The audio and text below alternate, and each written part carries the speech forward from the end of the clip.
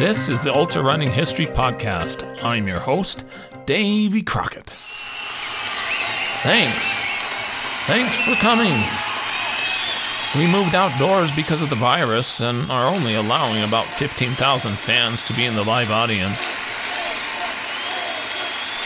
This is episode 65. In this episode, I will share the story of some amazing 100-mile races involving ultra legends Ron Bentley from England and Ted Corbett from America from the early 1970s. Ah, the 70s. Frisbees, Weebles that won't fall down, Pong, bell-bottoms, platform shoes, discos, 8-track tapes, and crazy people running in circles for 100 miles or more in the middle of cities. 100 miles, 100 miles, 100 miles, 100 miles. You can hear the whistle blow. 100 miles. During the 1970s, the modern era of ultra running was slowly increasing. The term ultramarathon, ultra for short, was introduced by legendary Ted Corbett during the 1960s, and by the early 1970s it was being used more to make the distinction with the public that athletes could run further than the marathon distance. 100-mile races were not widely prevalent and open to all, but the spark had been kindled to bring back that distance that many hundreds of runners had achieved before World War II. During the early 1970s, some of the fastest all-time 100-mile accomplishments were achieved, and they have been mostly forgotten. Also of note, in 1972, an equestrian mountain trail in the California Sierra named Western States was conquered by 7 military veterans, sparking the notion to bring back mountain trail 100-milers that had ceased for decades. But first, the story of Ron Bentley. In the Midlands region of England emerged a tough ultra runner who would take the 100-mile distance to new levels and influence British runners for generations. Ron Bentley grew up in a large family in very humble living conditions. As a young boy, he remembered hearing his father tell running stories around the fire. He had been a professional road runner and influenced his sons to also run. Bentley served in the British Army starting in 1949 and participated in many sports, but did not do much running at first. After doing some training in the hills, he started to win cross-country races, and his officers could see that he was naturally gifted to run. Once out of the service in 1951, he joined the Tipton Harriers, wanting to concentrate on long-distance running. He participated in many races, but didn't start racing the marathon until 1958, when he was 29. Bentley became one of the core leaders of Tipton's cross-country and road running teams, which developed into the most successful running club in England. Ron's voice could always be heard above all others, shouting encouragement for his team. Bentley ran a classic trail race in Scotland for many years, the Ben Nevis race. It was only 15 miles, but ran to the top of Britain's highest mountain, Ben Nevis, 4,406 feet, and back down. It was said, "It is not an unusual sight to see exhausted runners carried off to the hospital." The Ben Nevis race began in 1895, and it became a regular organized event in 1937. Due to the seriousness of the mountain environment, entry was restricted to those who had completed 3 Category A hill races, and runners had to carry waterproofs, a hat, gloves, and a whistle.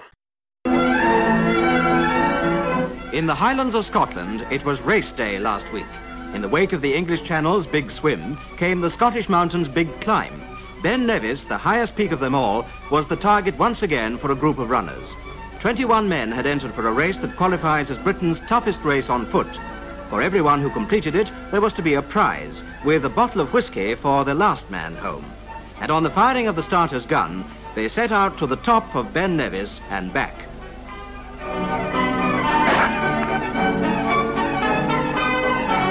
With the starting point in Fort William left behind, the runners were now on the open road, with 15 miles to go before they got back to Fort William. During that time, they faced a climb of more than 4,000 feet to the peak of Ben Nevis, the highest mountain in Britain. From here on, there was no set route. It was anybody's choice, so long as it led to the top, somewhere above in the mist. And when the first man reached the summit and checked in with the marker, he had soared through the clouds to reach the top, and with it, the halfway mark of the race.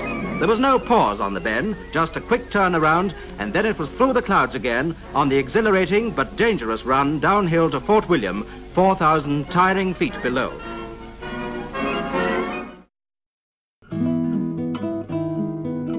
During the early 1960s, members of the Tipton Harriers ventured into ultra distances and started to compete in the classic London to Brighton race, 52 miles. Bentley was eventually convinced to give it a try in 1964. It was a tough race for him, but he finished in 23rd with a time of 7 hours and 7 minutes. In 1969, Bentley attempted to run his first 100-mile race. He ran in the historic 100-mile race held at Walton-on-Thames, where the ghost runner John Tarrant set the world record. See episode 62. Bentley had never raced past 36 miles before, and sure enough, he did not finish, explaining that his, quote, feet were gone. In 1970, at the age of 39, Bentley won his first ultra, a 44-mile road point-to-point race from Exeter to Plymouth. It was one of 6 road races that stitched England together, linking smaller towns in fiercely contested annual events. Alcohol had always been part of Bentley's training. He explained, "It's what you did. The night before I won the Exeter to Plymouth, I had 3 pints of Whitbread and steak and chips at an inn."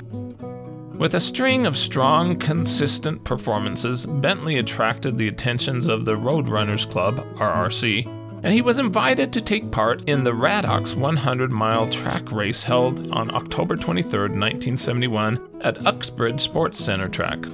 With Bentley's failure finishing the 100-miler 2 years earlier at Walton-on-Thames, he made sure he was ready for this second attempt. For many months, he had been training 120 miles per week, including back-to-back long running days on weekends. If the Tipton Harriers clubhouse was locked, when he got back, 4 pints of beer and 3 bottles of lemonade would be waiting for him in a bucket by the back door. 12 runners were entered into the highly competitive 100-miler, including Tarrant, age 39, the former world record holder. Bentley's brother Gordon, another elite ultra-runner, was also entered. The 2 brothers prepared the night before the race, drinking pints of ale and eating steak and chips. The next morning, just 10 minutes before the start, Tarrant was making a last-minute bathroom stop and having a crisis of confidence. In the toilet, I tried to instill in myself the importance of the race, why I had more incentive than any other runner to win. He made his way to the start with just seconds to go. After the start, Ron and Gordon Bentley went out strong. After 10 miles, Tarrant had fallen back. Tarrant wasn't running. He was wallowing like a stricken ship, and after 20 miles he'd fallen 6 minutes behind the leading pack. Ahead of him, he could see Ron Bentley running alongside his older brother Gordon. Tarrant was still struggling at 30 miles and was telling himself if he didn't feel better after 1 more mile that he would drop out. He said, "I was flogging my body unmercifully." Ron Bentley pushed ahead to lead the race after 50 miles, and at mile 59, Tarrant was reduced to a walk and clocked a slow 18-minute mile. He slowed to a complete standstill. Tarrant's brother, Victor, worked furiously on him, trying to revive him, and he raged about a mental lapse and losing control of himself. Others were struggling too. Ron Bentley had a 17-mile lead over Tarrant at mile 60. He said of Tarrant, "I had seen him leave the track, but when he came back, he was flying. I just couldn't believe the way he was running. 1 minute he'd be dying, and the next minute he was lapping me, and I was starting to lose my confidence."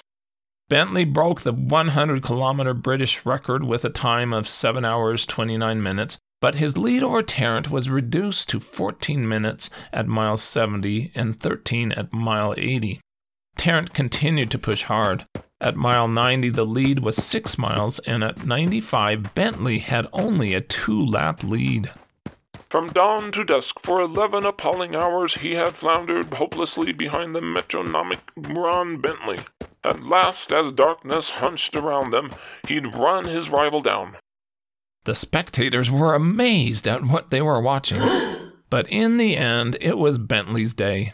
He found a finishing kick that broke Terrence's charge, and he flew away to win in 12 hours and 37 minutes, 14 minutes ahead of Terrence.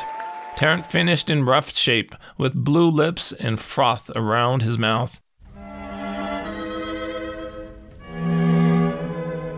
He was covered in blankets, barely able to speak. Bentley said, "I knew he was very ill, but there was nothing we could do." 2 weeks later, Terrence's recovery was slow, and he was still too crippled to run. But a few months later, he was back nearly to world-class form. But soon his health degraded, and it was discovered that he had stomach cancer. Initial surgery helped, and he recovered enough to continue to run. But during 1974, his health slowly worsened, and he lost significant weight. He died in South Africa on January 19th, 1975, at the young age of 42. Two runners played an important part in a 1972 100-mile race held in America. Ken Young grew up in Pasadena, California, and attended high school in Phoenix, Arizona. As a youth, he loved running and studying math. In the late 1960s, after reading an article about the benefits that running has on health, complete with numbers and statistics, it struck a chord with him, and he started to run while attending Arizona State University. Young ran his first ultra in 1970, a 50-miler at the National AAU Championships in Rocklin, California, with a time of 6 hours 20 minutes. While working on his PhD at the University of Chicago, Young joined the school's track club where he met Ted Hayden, who was twice an assistant coach on the USA Olympic team. He asked Young to help him with statistics for a race to introduce the idea of handicapping. That started Young's lifelong computer work with running data. In 1971, Young, working as a meteorologist, began a daily running streak of at least a mile a day that lasted nearly 42 years. In 1972, Coach Hayden set up a race to see if Young could break an indoor world marathon record. He set the world record in Chicago of 2 hours 41 minutes. Darrell Beardall was from Utah and Santa Rosa, California. He started running at the age of 17 when his high school gym teacher told the boys to see how many times they could run around the track. Beardall ran 48 laps, 12 miles, before he stopped. He ran on Brigham Young University's track team during the 1950s, where he finished 7th in the national championship for the 10,000 meters. He started competing in ultras at the age of 31 in 1967, and that year won the Pacific Association AAU 50-miler in 6 hours and 6 minutes. He improved his 50-mile personal best time to 5 hours and 18 minutes when he finished 3rd in the National AAU 50-mile championship in 1970, also at Rocklin, California. In March 1972, both Young, age 30, and Beardall, age 35, went to compete in the Camellia 100-mile race held at Sacramento, California on a 3-mile road loop course. 10 runners started. Young and Beardall ran neck to neck for the first 33 miles until Beardall developed some respiratory problems. He did make somewhat of a recovery between miles 45 and 60 when he closed Young's leading gap from 41 minutes to 11 minutes during that period. But Young won with an amazing time of 14 hours, 14 minutes. Beardall finished second in 15 hours, 38 minutes. Only 2 others finished, mainly because of high temperatures, between 75 and 80 degrees, and humidity during the race. Darrell Beardall has more miles on his legs than most cars on the road. I've ran over 300,000 miles.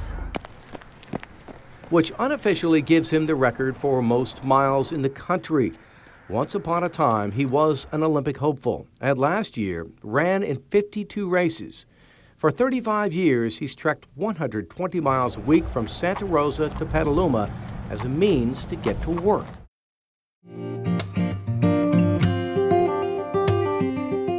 Derek Kay was born in 1932 and was from South Africa. He began his running career in 1969 when he ran the Comrades Marathon, 54 miles, for the first time and finished in a distant 355th place. He would go on to finish Comrades a total of 22 times. On October 6, 1972, the Durban 100 miles track race was again held in South Africa. It had been held every 2 years since 1964, and this was its 5th year.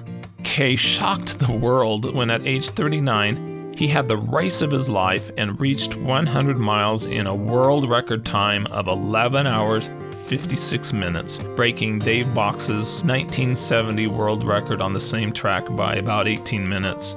Kay was the first person in history to break 12 hours. That was Kay's only 100-mile finish.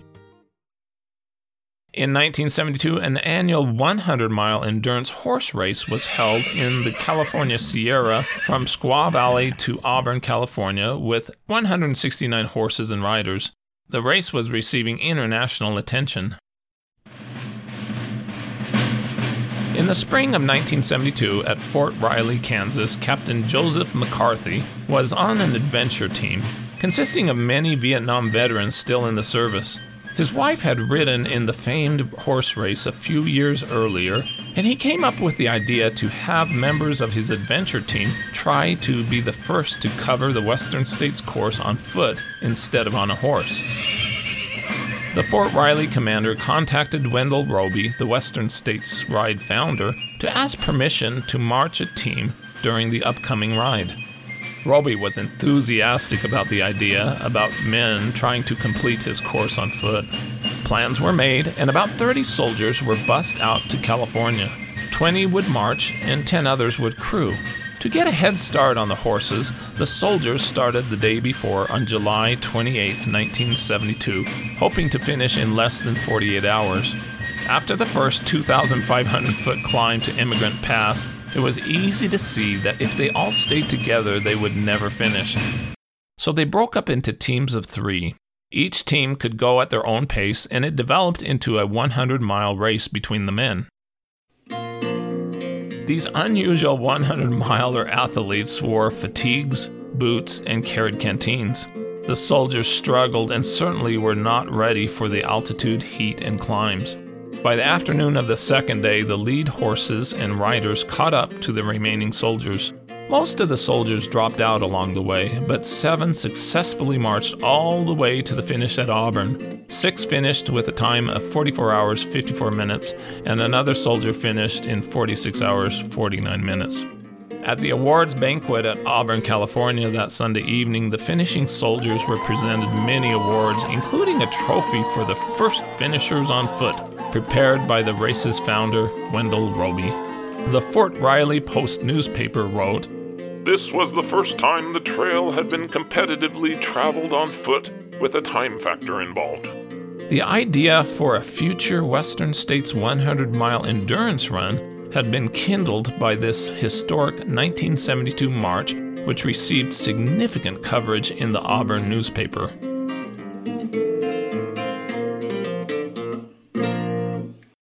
Revisionist history would later incorrectly claim that a horse endurance rider, Gordon Ainsleigh, was the first to cover the course on foot in 1974, and gave him all the credit.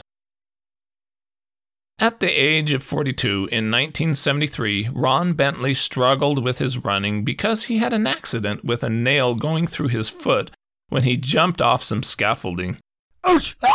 He went 3 weeks without any running and was unable to finish some races. But after running a personal best at London to Brighton in September, he set his sights on running at the Walton-on-Thames 24 hours track race in November 1973. To prepare, he practiced with his brother, Gordon, running through the night. They secretly headed down to the track at Tipton and began a run at 11:30 p.m. They experimented eating every half hour, testing various foods, and settled on hot soup. Running through the night, they used this time getting used to the mental anxieties that creep in when sounds are magnified and aches and pains seem more acute. Gordon stopped at 6 a.m., and Ron carried on, adding another hour for good measure. He reckoned he covered about 77 miles. During the weeks leading up to the 24-hour race, Bentley ran 150-mile weeks. Wally Hayward of South Africa still held the track 24-hour world record of 159 miles set in 1953. See episode 61. The focus of the 1973 Walton-on-Thames race was to break Hayward's 159-mile world record. The cinder track was 400 meters. Tents were set up in the infield for officials. Other tents were pitched by the crews of the runners. Track direction was always counterclockwise. Hurdles were put out to display the mileage for each runner. 16 runners entered. America's Ted Corbett entered after being invited. At age 53, he knew he was nearing the end of his competitive running career, and he knew this probably would be his last chance to run in such an ultimate challenge. He trained big miles for the November race. He ran 882 in July, 816 in August, with 740 and 696 in September and October. He attempted twice to do a 100-mile training run, but quit each time with bad blisters. 10 days before the race, he tried a third time and successfully reached 101 miles in 22 hours. It went very well, and he never felt tired. He was ready. Corbett had a very long trip to England, grounded in Germany because the British airports were completely fogged over. But he finally arrived. Because the start wasn't until 6 p.m., he did his best to rest during the day for the hours before the race. Outward he was calm, but inside he was in turmoil. His pre-race bio read, Ted Corbett, aged 53, a respected physiotherapist in New York, added an international flavor to the proceedings. He pioneered ultra-distance running in the USA, being a founder of the Roadrunners Club of America based on the model established by the RRC in the UK. He is recorded as having completed 171 ultra-distance and marathons since 1951. He had represented the USA in the Helsinki Olympics over the marathon distance. In terms of experience, Ted was possibly the best equipped. John Chodes served as Corbett's crew chief and would use a hour-by-hour planned schedule for Corbett's fuel. He wrote about the race setup. We set up tents along the back straight until the track resembled an army bivouac area. Each tent contained a bed in case a runner was so exhausted that he needed a complete rest, and a portable stove for brewing tea and actual hot meals. In front of the tents were littered bottles and cans filled with homemade food and drink preparations. The timer's tent dominated the front straight. It was large, accommodating 15 timers, one for each competitor. The tent glowed yellow-green under the harsh lights of several Coleman lanterns. Before the start, the 15 runners gathered together in a small dressing room where they joked, laughed, and seemed totally relaxed. Bentley sat in the middle of the room and dominated the proceedings with his jokes and rough humor. The casual race atmosphere calmed Corbett's jitters. The runners were called to the track at 5:50 p.m., and Corbett joked, How are you supposed to warm up for a 24-hour run? The weather was cool and wet, and the command, Go, was shouted. Gordon Bentley shot into the lead at 6:15-mile pace. Corbett was content to run near the rear. After 3 hours, Gordon Bentley had nearly reached 25 miles, with Ron a half-mile back and Corbett 2 miles back. During the 4th hour, one runner threw up repeatedly, and another was seen badly limping. Corbett stopped for a meal of a hard-boiled egg and a cup of orange and pineapple juice. Bentley fed on soup, rice pudding, and cups of tea. His crew fed on a bottle of whiskey. Corbett soon discovered that a blister had appeared on his heel, and he stopped in the medical tent for 2 minutes as they quickly taped it. The problem was solved. Ron Bentley took the lead from his brother during the 5th hour. Corbett started to gain on the leaders, but hamstring pain grew alarmingly. The midnight hour was described as, The silence of the track was ghostly. The only regular noises were the padding paces of the runners as they wove their way through the dark night. After 6 hours, Ron Bentley led and hit 50 miles at 6 hours and 8 minutes, 2 minutes behind the world record pace. Corbett was 41 minutes behind in 4th place. Half of the runners were struggling badly. By the 9th hour, Bentley had a 5-mile lead and was seen, quote, threading his way through the traffic jam of walking, limping, dog-trotting men. He was in command and seemed to be a machine. At the 12-hour mark, Bentley reached 92 miles and Corbett was in second place with 81 miles. Bentley reached 100 miles in 13:09 and did not stop for rest. Corbett was 12 miles behind, struggling with hamstring pain.